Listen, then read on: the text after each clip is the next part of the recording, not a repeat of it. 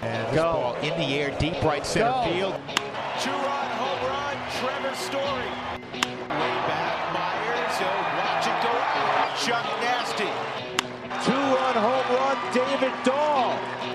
And Nolan drives this high in the air, deep left field. Take a good look, you won't see it for long. I don't want to lose your love tonight.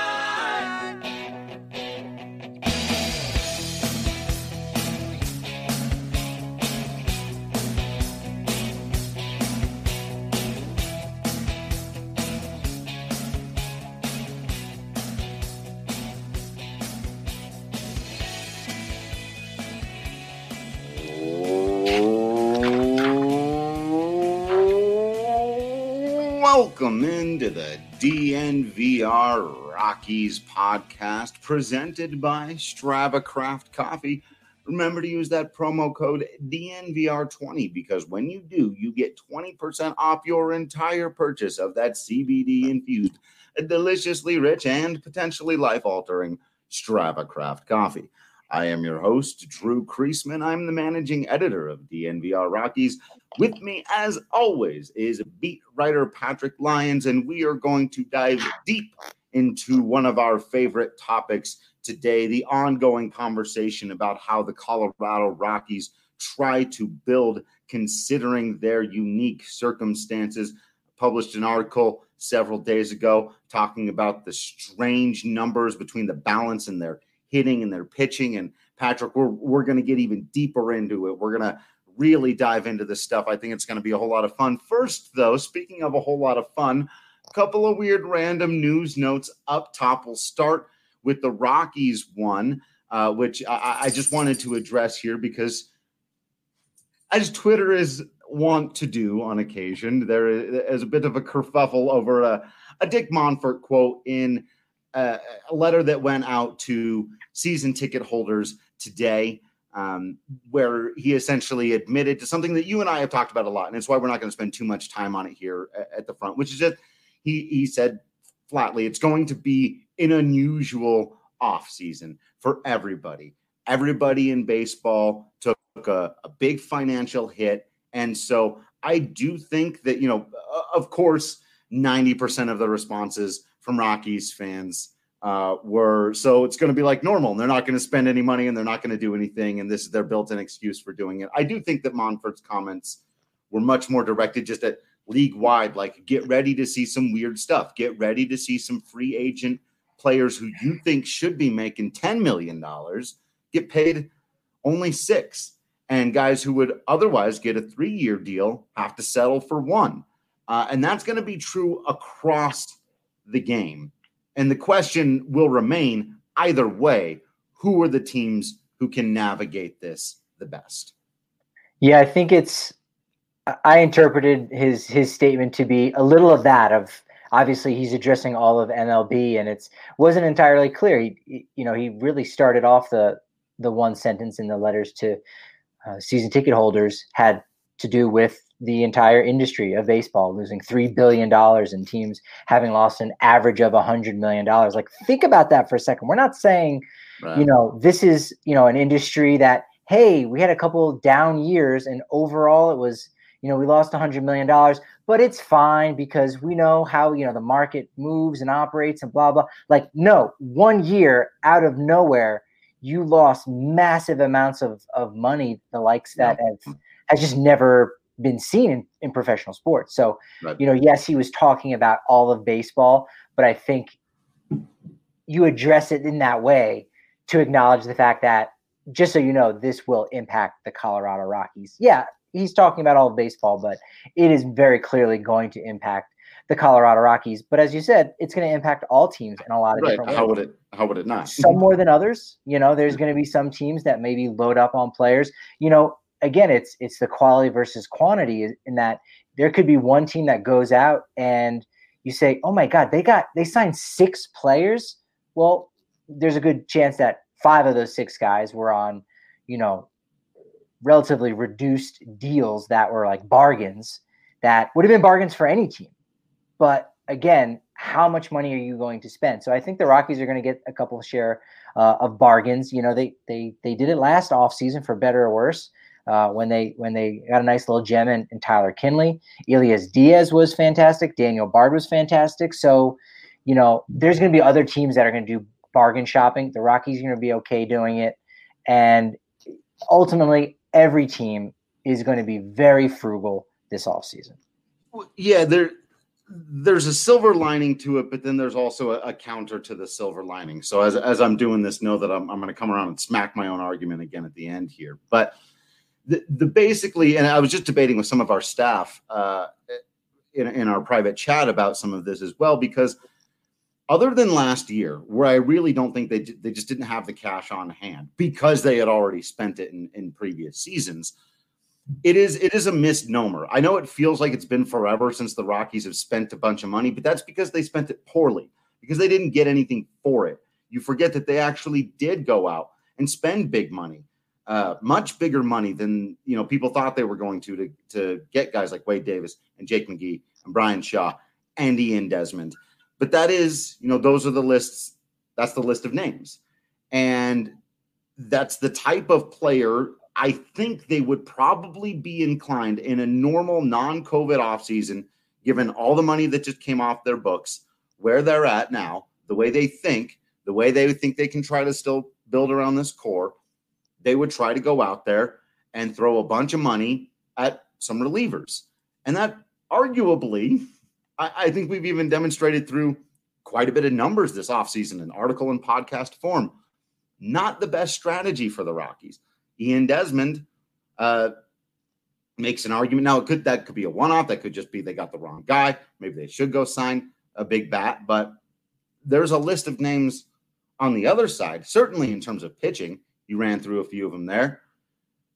Earlier back, Mike Dunn, Greg Holland, guys that were bargain shopping. So the best argument may be here that this situation saves the Rockies from their worst inclinations to spend money poorly. It forces them to bargain shop where they've actually been more successful. All right. The counter argument to that, where I slapped that whole thing down a little bit, as you just pointed out, the market is flooded with people who are bargain shopping. If some teams that are used to spending big money, like I still think there will be teams outside of it. So, the Yankees and the Dodgers, they'll spend what they need to spend. Their payrolls will be what they need to be. But, teams like the Cubs, we know Cleveland is shedding payroll. These other teams that have some money, but they're not going to go out and spend it, they're going to be bargain shopping too. So that kind of floods the market of teams that are trying to succeed through your strategy. And so now those guys who were, maybe before they would have been a $6 million reliever and you can get them for $3 million. And that would have been great for the Rockies. But now maybe there's 4 teams calling that guy.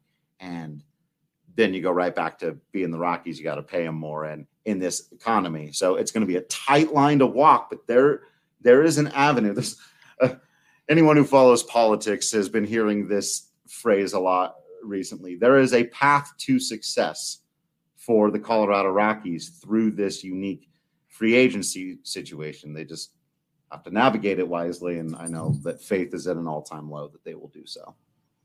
Yeah, I think they will actually be able to navigate this fairly well. Again, better than other teams, maybe not.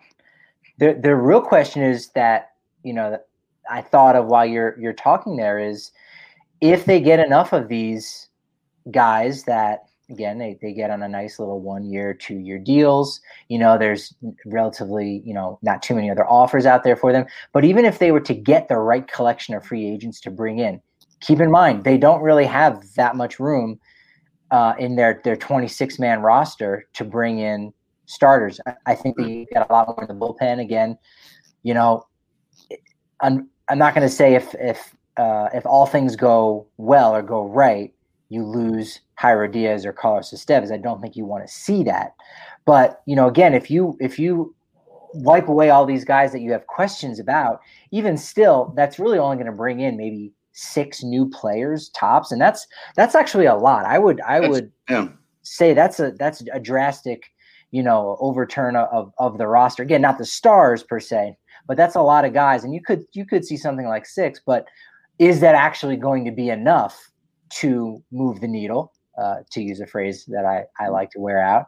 But is that enough to move the needle and have them contend with teams like the Padres or Dodgers? Because, frankly, the one thing that Colorado has is, some of the high-end players. And sometimes they vary from year to year. We get Charlie Blackmon as a superstar at one point, David Dahl, and then next thing you know, they're getting hurt, they're banged up. John Gray's going to the minors, Kyle Freeland's going to the minors. So at any given point, they've got 5 or 6 top-notch ball players. That being said, getting some good bargains and getting some guys that are slightly above average, will that be enough to push them to the point where they are contending for an NL West pennant? Because the Padres and Dodgers, they got superstars everywhere. Yeah, well, probably not that, but put a pin in that thought, because we'll get back to it, because that's really where we get to dive into the numbers about how the Colorado Rockies can build successfully in ways that don't necessarily require them to have a whole bunch of superstars. And so we'll look at that in just a minute. Patrick, I did want to get your thoughts, however briefly, and maybe I should crack open a Breck Brew for this one, just for this conversation. I think I ran out of I can't even imagine that. I had a couple of 15-can samplers out of it right now, so I actually can't crack open a Breck Brew. But I'm going to head over to King Soopers before too long, get another one. Next chance I get, I'll swing by the farmhouse. Just going to do that pickup right now from noon to 8 p.m. Call 303-803-1380. Use code DNVR. You save $5 off both the food and the drink. Delicious food, a delicious drink. And you can ask everyone around you, Tony La Russa? Oh, Tony La Russa. 2 words. I made it 3. But we doing this? I don't. That's baffling. That's an atrocious. That's an awful move. No, go back to the first word. I've used awful a bunch of times. You land. I've been looking for the right word. The first one you used. That's atrocious. It's so bad. I mean, the guy's been away from the game for 9 years. Sure, went out on top, won a World Series in 2011 with the St. Louis Cardinals. Hall of Fame manager, no doubt about it. Since then, he worked with Boston. I think I saw him in the Red Sox dugout last year when they came to town. He was chilling. Was also, for a period of time, the general manager of the Arizona Diamondbacks and orchestrated one of the worst trades of all time, where he got back Shelby Miller, who unfortunately, because of injury, he hasn't been able to do much, but gave away, a top prospect that turned out to be nothing in Aaron Blair, but Ender Inciarte, who's been a fantastic contributing player, signed to, he signed an extension, so he was very affordable. Oh, and turned around and immediately traded their first overall pick in 2015 in Dansby Swanson. So you traded a top pick to get back a guy that you liked when he was young and in the Cardinals system. And again, one team doesn't make or break a franchise, but it certainly does, cut the legs out from underneath you in many ways when you're on the wrong end of a deal like that, where you're giving up a lot of young talent and you're not getting back a lot. So that was an embarrassment that the Diamondbacks are still trying to dig themselves out of. And now you've got this young, exciting, Latin team, a lot of Cuban ball players, and they got rid of a guy in Rick Renteria, who I thought was doing a really solid job there in Chicago with the White Sox, was doing a fantastic job with the Chicago Cubs before he was given the boot in favor of Joe Madden. Okay, I get it. But, this ain't that. This ain't that. Joe Madden was a guy very much in touch, had just finished up his time in Tampa Bay, did an amazing job with the Devil Rays and Rays at that time. Bring back the devil, #, bring back, no wait, that might not. And this is not that. Yeah, this is not that. This is so questionable. It's an owner trying to, I think, do right. And he has not managed the White Sox in, 34 years, I think? Yeah. Something like 34 years. So that has so many people scratching their heads. The fan base is rightfully so. It's almost a step back. You've got this young, exciting core. I mean, even think about the Padres, how exciting they are. The boringest guy you can think of. Yeah. I mean, sure, I would imagine most Padres fans could not identify Jace Tingler or even come up with his name. Who's the manager of your Padres? Right. I don't know. And if I said Jace Tingler, they would go, obviously no, not whatever those words are. Yeah.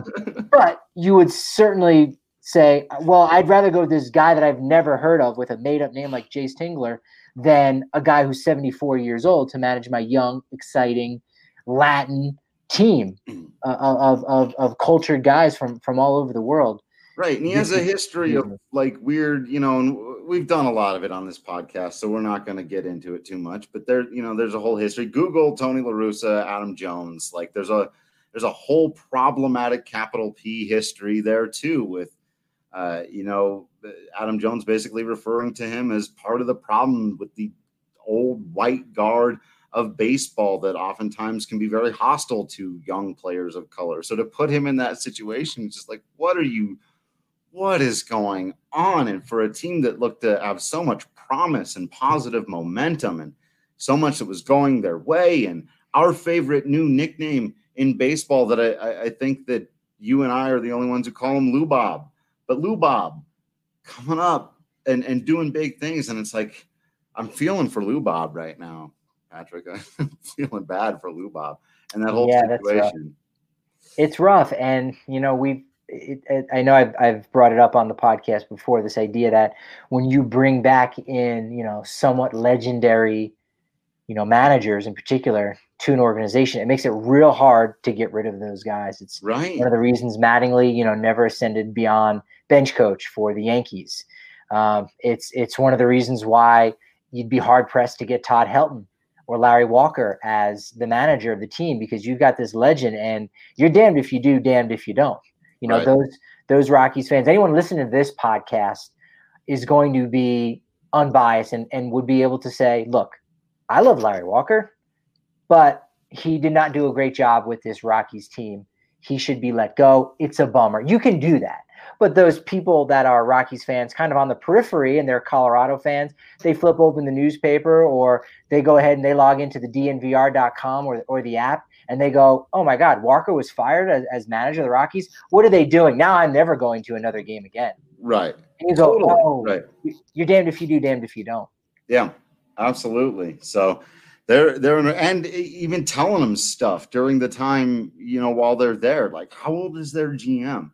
Who are their analytics guys? Are the analytics guys going to be sitting in a room telling Tony La Russa how to manage his ball club? Like, that's going to be so I imagine they'll sit him down and say, Tony, we're a little more analytics driven in today's day and age.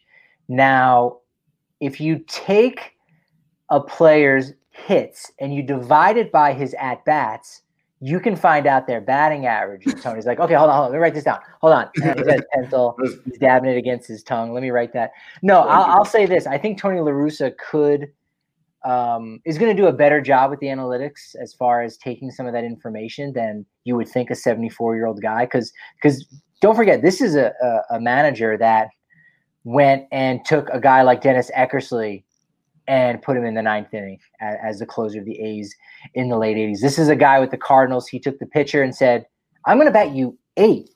This is a guy who said, your best hitter in your lineup shouldn't be batting 3rd. He should be batting 2nd. Right. And you saw that even when Larry Walker went over to the Cardinals. You go, wait. This guy who's quick, but a little lumbering at times, you want him batting 2nd? You're like, well, yeah, because now I got, he's going to get 15 more at-bats every single season, and it's just going to immediately, push up against that starting pitcher that much quicker. So, I think he's willing to think outside the box and accept some of these things more than we like giving credit for.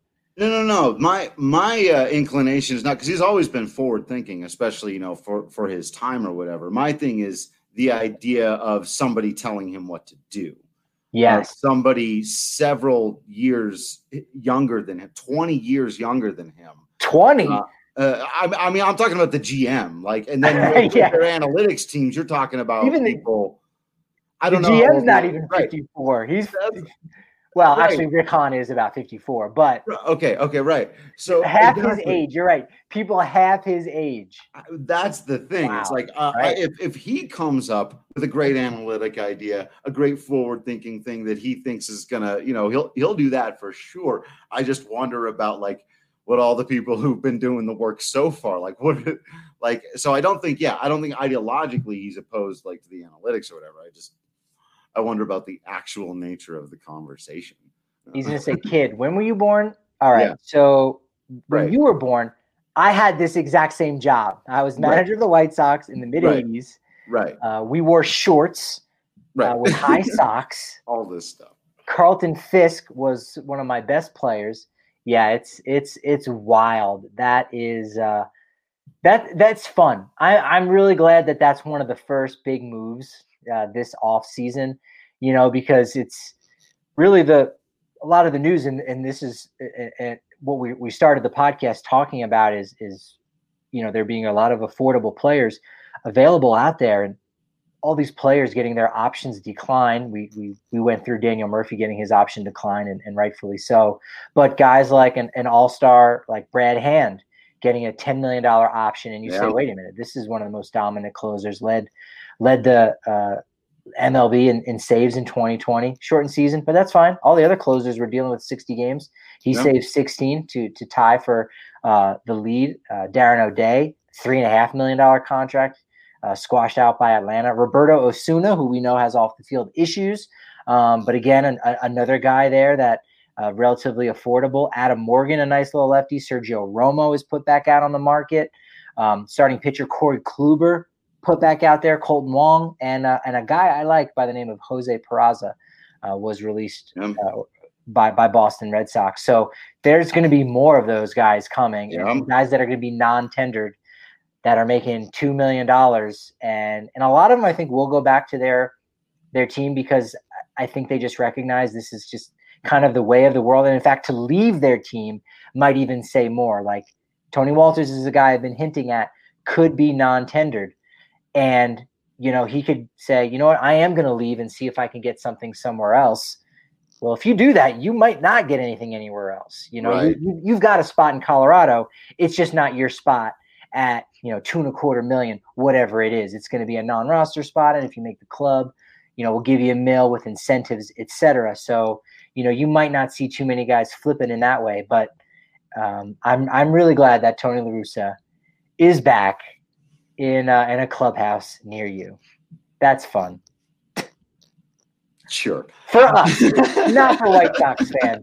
Not for White Sox fans. Totally right. No, it's people who just get to watch from the sidelines and chew the popcorn and enjoy the scenery and maybe place a few bets on how things are going to go out there. I think that's one of the things I may have to get out there and do, especially because I've got that DraftKings Sportsbook app. And you should do the same, whether you're going to bet on already who's going to win the World Series next year. You're going to stick to football because it's a sport that's going on right now. You may have a little bit of a feel about how that's going to go. You're into the UFC, maybe getting into that rugby situation. And if you want to be all set up with all this, first of all, check out the DNVR Rugby podcast, Colton Strickler. If you're going to bet on rugby, you gotta listen to that guy. He'll set you straight. You'll know everything you need to know. You also got to check out our DNVR Bets program for all this other stuff.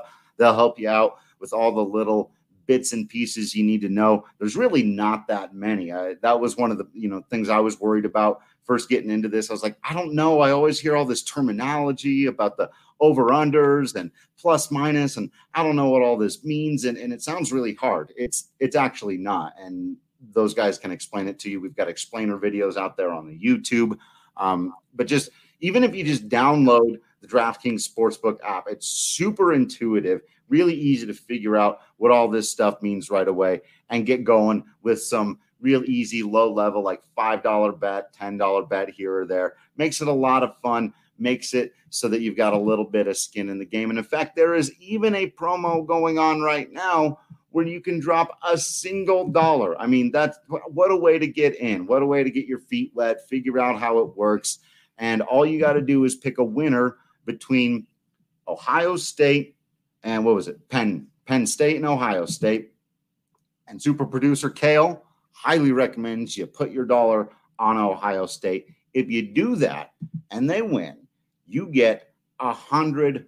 That's just a great deal, man. They are helping you out there, and they've got promos like that all the time. Maybe not quite that good, but promos like it going on all the time. Sometimes they literally just throw free money at you to bet on whatever you want. So check them out. Again, use that promo code DNVR when you sign up to get that promo where you bet $1 to win 100 by betting on Ohio State over Penn State. Must be 21 or older, Colorado only. Bonus comprised of first deposit bonus and a first bet match, each up to $500. Deposit bonus requires 25 by playthrough. Restrictions apply. See DraftKings.com/sportsbook for details. And if you have a gambling problem, call 1-800-522-4700. And while we do have KBO games going on tonight or tomorrow morning, depending how you want to look at it. And yes, we should probably do a KBO, postseason preview. We here on the show, or at least me, I can't remember, who are you pulling for, Drew? Who did you ultimately jump on the Dinos bandwagon? I was, yeah. I ended up going Dinos for the mascot. You did. Wise choice, because we are the champions. We're going to finish with the best record. The Dinos have locked up that number 1 seed, which is fantastic. And the cool thing about the KBO is they have, I think, 4 rounds of playoffs, but the team with the best record doesn't play until the final. So basically what happens is if you have the best record, you play in the World Series. Like, you're already locked in. And if you were like the 5th place team, you got to knock off the 4th, the 3rd, and the 2nd just to get to that World Series. That's what I'm talking about. That's pretty cool. What we need. I like that system. Yeah. So the Dinos are looking really solid. But I'm sorry, I'm not going to talk about KBO here for my DraftKings Sportsbook pick of the week. I'm going to talk about the Halloween Candy Bowl. Yes, that's right. Some of the best competitive eaters in the world are gathering on Saturday at 5:30 Mountain Standard Time. Drew, roll your eyes back into your head. Happening right now. 6 pounds of Halloween candy is up for grabs. I'm a big Matt Stoney fan personally. I do enjoy some of his videos. He does some crazy stuff, but I do have to go with the chalk. And it might kill me, especially because if you're looking to win some big bucks, I enjoy me some Matt Stoney. Dude's got a strong jaw to get through all that nougat and nuts. He's plus 1,400. But again, maybe I'm keeping it simple. Maybe I just want to feel like it's the 4th of July again, all over, and enjoy everybody's boy, Joey Chestnut. So my DraftKings Sportsbook pick of the week is Joey Chestnut at -110 for Halloween Candy Bowl. 6 pounds of candy, folks. Love it. Yes. There's a twofer on your DraftKings Sportsbook pick of the week because, I'm going with the long shot. I'm going with Stoney. Oh, I love Matt Stoney. I do kind of hope he wins, though. I'm a big Stoney fan. He looks exactly the same. I don't know. He's maybe in his late 30s. He still looks like he's 20 years old, and he does some fun videos. That's something I actually do in my free time on YouTube. Every once in a while, I'll go into a spiral and watch competitive eating contests. Anybody out there knows Randy Santel from Atlas, and I don't know. It's good stuff. I once went to like one of those events where I knew the guy was going to be there, and I'm like, oh, let me go by and look in the window, and here they are eating this 5-pound pizza all by himself. I don't know. I'm into that stuff. I'm interested in that. No, I wish I could say that was at all surprising. I look like a competitive eating fan. That's right. And somehow we segue from that into our final topic of the day. As I was talking about at the beginning, published an article several days ago with the headline. Again, I'm not going to get it word for word, but essentially the Colorado Rockies have to prioritize pitching over hitting. And Patrick, I have to say I was a little bit disappointed in the lack of debate and pushback that I got on this thing. The responses were basically either, well, duh, or I did get a handful of people that suggested maybe I look at different numbers, which could be a worthy endeavor. However, one of the things that I tried to make clear in that piece, and one of the things that I think we need to make clear here is that the point of using these numbers is to provide us with a framework, with a blueprint. It's not to use them as the gospel truth for the true talent of the players. I've spoken for years about why, for example, I don't think Raimel Tapia's 96 OPS plus is necessarily indicative of who he truly is as a hitter. I do, however, think that Raimel Tapia's 96 OPS plus, if he puts up relatively the same hitting line next year, will be the same. In fact, it will be. That's how they work. The numbers are consistent, right? And so the goal that we, and really Patrick and I had a bunch of long conversations at the beginning of, the Rockies offseason, once the Rockies were eliminated, about diving deeper into this topic through specifically the lens of Colorado Rockies history. Sometimes we're going to talk about, can they be more like the Rays? Can they be more like the Cubs? Can they be more like the A's? But sometimes we got to look at their own history and see what's gotten them to the postseason and what hasn't, or what's kept them from the postseason. And if you use the metrics OPS plus and ERA plus, and you can use other metrics to try to answer this question, and you might come to different conclusions. So that has to be clear up front. ERA plus and OPS plus are just kind of the industry standard. You can also use WRC plus instead of OPS plus. You prefer Fangraphs. In this particular instance, it lines you up with the same results, actually. It's just easier to, honestly, it's just slightly easier to organize on Baseball Reference. just for the exercise, for us putting together this huge set of statistics, which we were able to look at the history of the Colorado Rockies from 93 through 2020 and look at every team's average ERA plus, average OPS plus, how many hitters did they have who were above the league average, how many pitchers did they have who were above the league average, and just look for patterns. And the great thing about this exercise was we didn't know going in. There was no way to know going in what was going to emerge. You could suspect some things just based on how we've looked at these numbers before. But until we went to each year and went, okay, what was the average ERA plus? What was the average OPS plus? Okay, how many guys here? Until we went through each year, there was no way to know. And so you could also do this for every team in baseball, and that could also lead to the same results. Actually, pitching is just far more important for everybody. Could be the case. To do that would take a very long time. We just did the Rockies because that's the team we cover. And Patrick, there were a lot of really interesting things emerged. But I think the strongest one to me, which is why the headline of the piece ended up being, is that there's just a much stronger correlation. And it's important we use that word at the beginning because we're trying to determine causation. But at the very least, using these statistics, there is a very clear correlation between the Rockies pitching being their identity and them achieving a modicum of success, making the postseason or being above 500, versus the times where their hitting has been, at least for them, good. And that has not led to that same type of success. It's been really fascinating to look through all of that.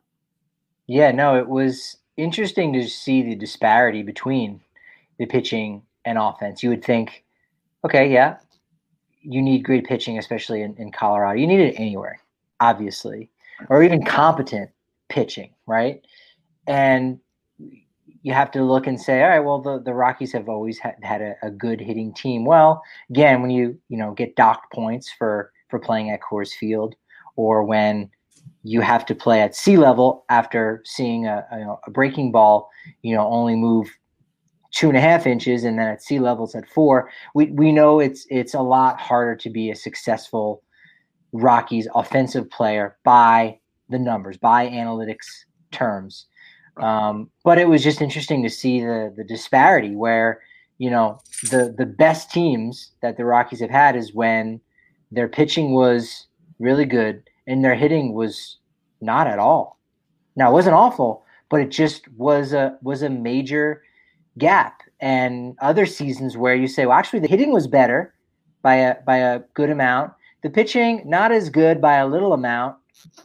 That's just a lost season. You would think balance is the way to go, like with anything, like balanced diet. Hey, that's the way to go, rather than, doing something crazy or something on the extremes. But it's actually been the case that when you've had those extremes, the Rockies have been most successful.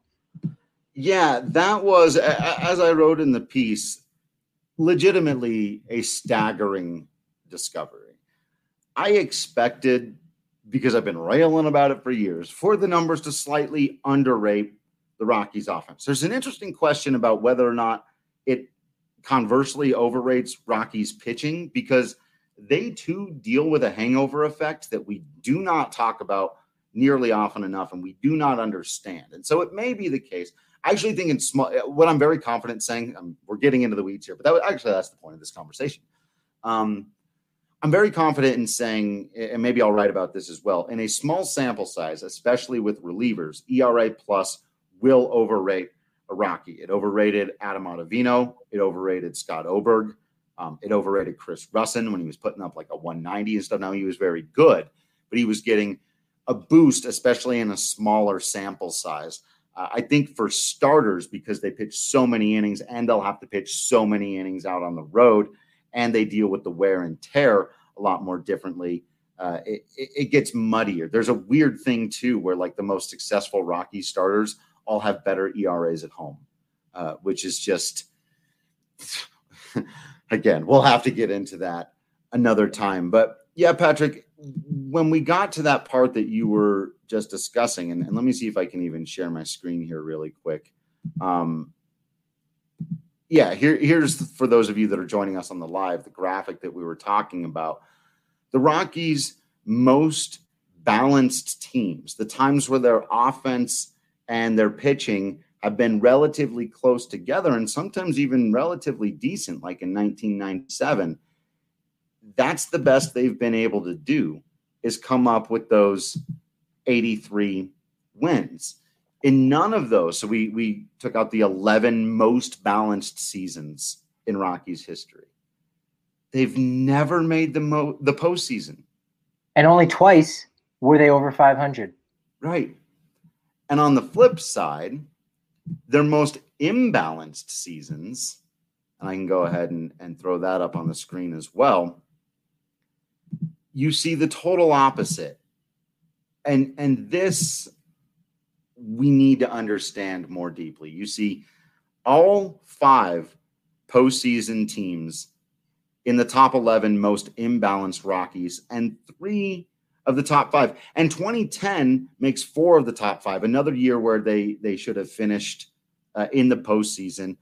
5 of the top 5 most imbalanced seasons in Rockies history, they finished over 500.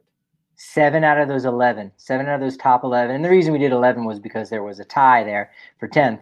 So 7 out of the 11 seasons where one side was good, other side was not at all, that was where they had the most success.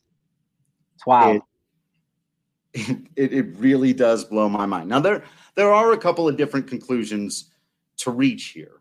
One is these numbers are more off than we think, which may be the case and may be worth further study. But as I wrote in the piece, then that needs to be kept in mind anytime somebody uses a 60-game sample size of Raimel Tapia's OPS plus to tell you the true quality of the Colorado Rockies offense. If it's underselling them, then they're not a team of just 3 guys. They're at the very least a team of 4 guys. But that's, again, so all of those, if this data point about the Rockies being imbalanced needs to be thrown out because there's something wonky going on with the statistics, then that needs to be kept a part of the conversation everywhere else. I think more importantly than trying to know for sure, like I said, kind of at the beginning of this, what that actually means, are they really that imbalanced? Are some of those Rockies teams, like in 1995, where they only put up a 94 OPS plus, were they probably a little bit better than that? Maybe, hard to know. Middle of the steroid era, everyone was scoring a bunch of runs.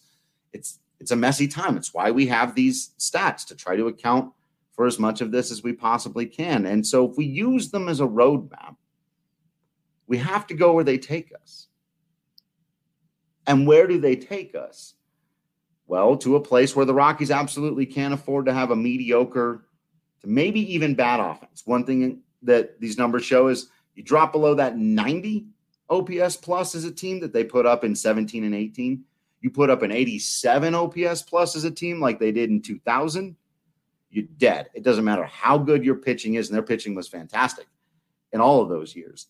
But so there is a level at which the Rockies offense can be bad enough to torpedo their season. So the wrong lesson to take from this is don't care at all about hitting. No. You have to care enough to get you at least to that 90. And every bit you get over 90 is help for your pitching. So it's not like you just call it good. But at the very least, if you're looking at your squad, you got to go, if we feel like we can get a 94 OPS plus out of these guys, well, we've got to get at least a 108 ERA plus. And that's what the numbers show you. You do that, and the Rockies win 87 games or more, which gets you typically into the dance.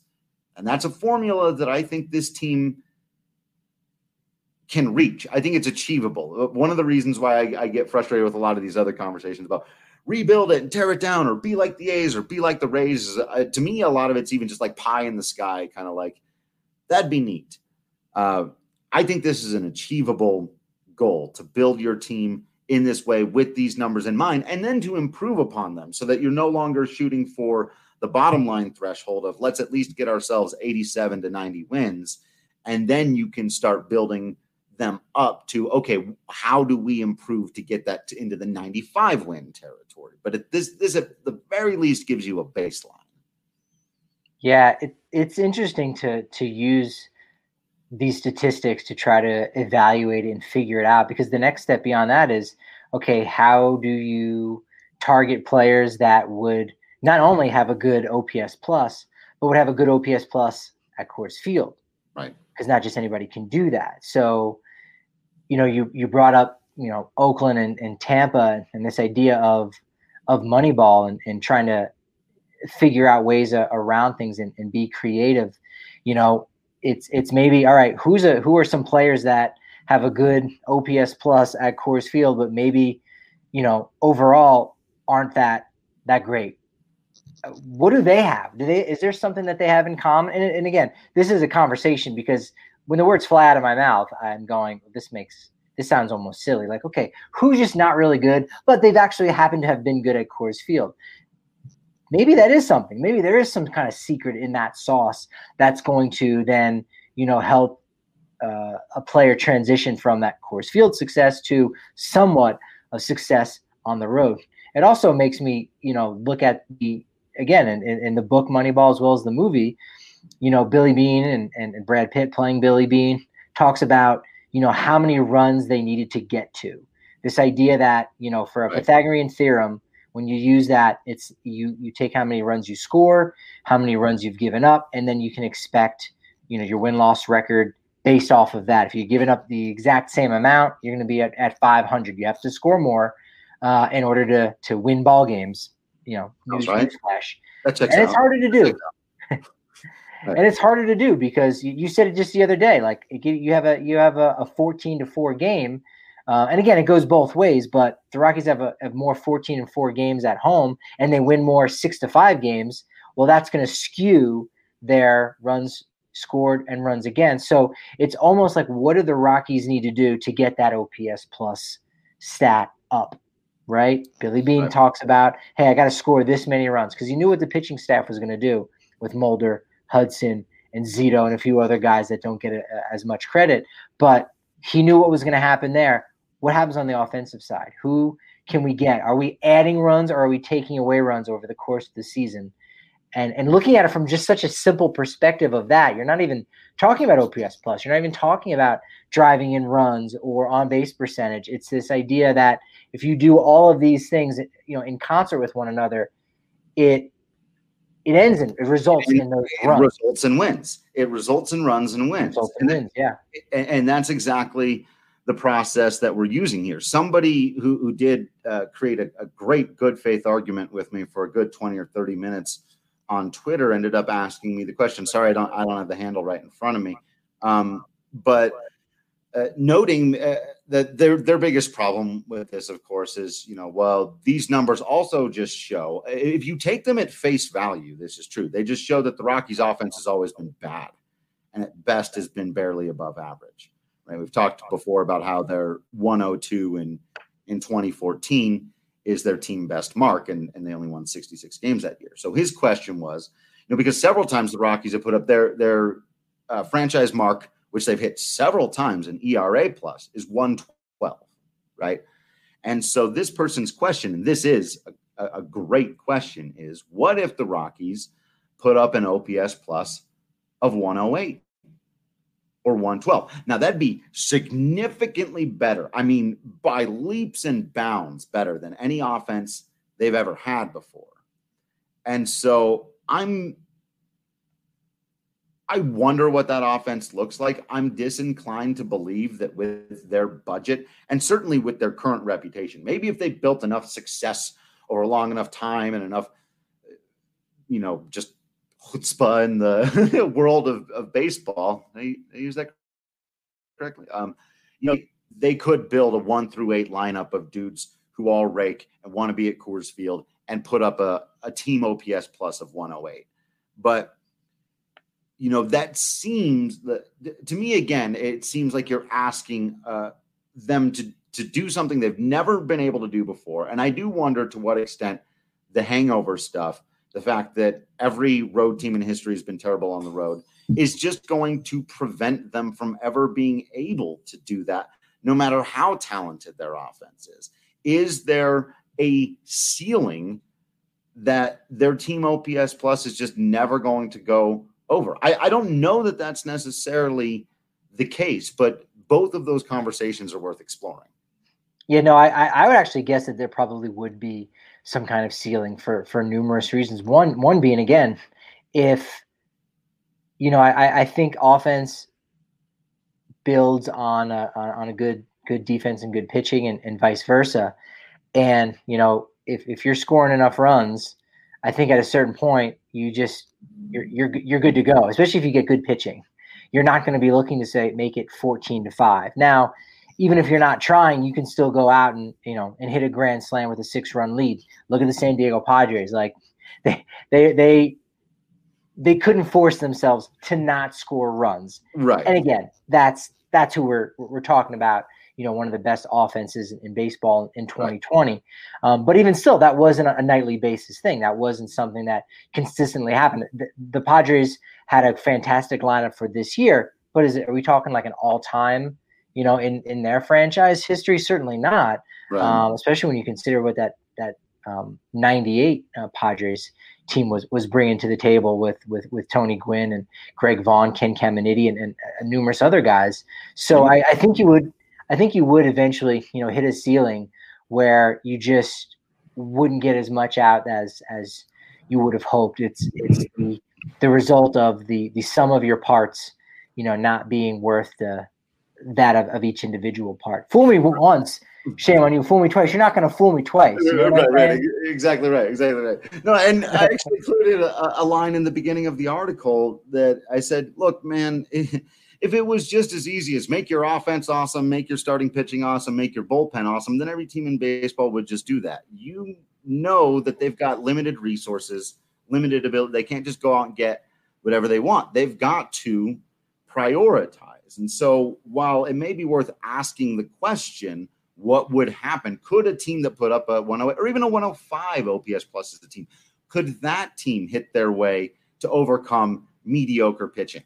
Quite possibly. The question is, do you want to pour a bunch of resources into pursuing that possibility when it's something we've never seen before and don't know the answer to? Or would you like to pour resources into the formula that you've already seen succeed, which is get a whole bunch of really good pitchers and then just hope your offense isn't terrible, and then or not hope try to build an offense that isn't terrible, but still build it that way and then improve upon it thereafter? Then make it better from there. And for me, I would rather go with the formula that appears to work and then build it. You can't stick with it. And I think a lot of people responded to the article feeling like, oh, well, this is just like giving up. You just saying they can't build a good offense. They shouldn't even try. And to some degree, it's kind of what I'm saying.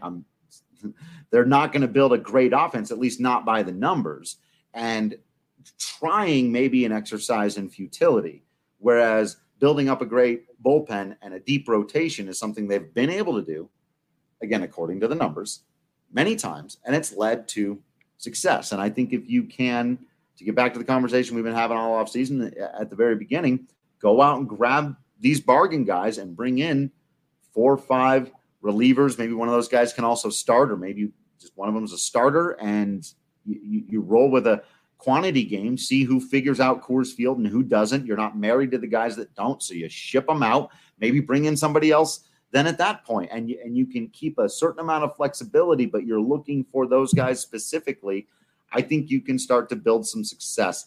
And then the Rockies will have the cachet to go out and sign the big bat that everyone always dreams on, bringing in some slugger who's going to come to Coors Field and hit 45 home runs. It's, that's the cherry on the sundae. That's you got to get the ice cream and stuff in there first.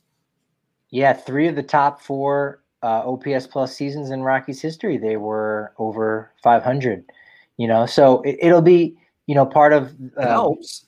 Yeah, part of what we're going to be doing this off season is like we have the last 2 years.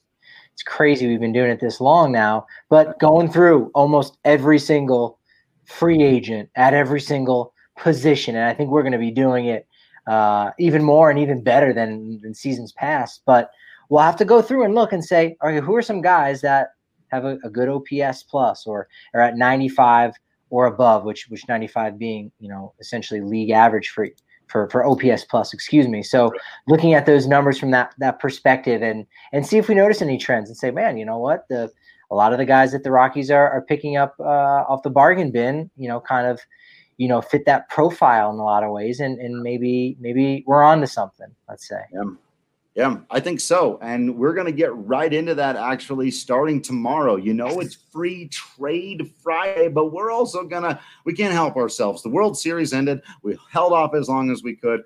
We're going to dive into some free agents. We're talking catchers. We're going to be looking at some backstops. I love talking about catching. I love it so much. We could probably talk for hours and hours about catching and catchers and what makes them good and what might work in different places and working with pitching staffs. Oh, I'm getting ahead of myself. I'm excited already. So hopefully you will join us for that. And again, you'll get our takes. And this is guaranteed too. Okay. You're guaranteed to get our takes on whether or not the Colorado Rockies will sign or at least be players in the JT Realmuto sweepstakes. We will give you that information. I know you're dying for it, and I know you have no idea what we're going to say about that topic, but we'll tell you tomorrow. We will talk about that. And if you want to hit us up with your trade ideas for Free Trade Friday, remember to go to baseballtradevalues.com. Use their tools so that you make sure you're getting something within the realm of reasonability there. Send it to us in a screenshot. Justin reminding us that the world has ended now that Jake McGee has a World Series ring. It's 2020. What did you expect, Justin? It's been that kind of year. But still, tomorrow we get to dream on the future. We get to leave 2020 in the past and think about what the 2021 Colorado Rockies could look like with a new shiny backstop, potentially. Maybe. At least we get to dream on what it would look like theoretically. Actually, I think there's some possibility that they could be looking at this. We'll get into it. We'll get into all of that. You got to stay tuned. And I know that you will. So join us tomorrow. Make sure you're following us on all the social media at Drew Creasman, at Patrick D. Lyons, at DNVR_Rockies. You got to subscribe to the DNVR.com so you don't miss out on any of that written content. You could have been well up to date on all of this information as we were talking about it in the podcast. If this was all a little bit difficult to follow with us throwing the numbers at you, you didn't have the article in front of you, tisk. You got to subscribe. You got to get in there and get all that info, plus the continuation of our Rocks or Roll series rolled out John Gray on this day, and Patrick and I did not necessarily agree whether he would rocks or roll. So again, got to be subscribed to check that out. Other than that, we just appreciate all of you.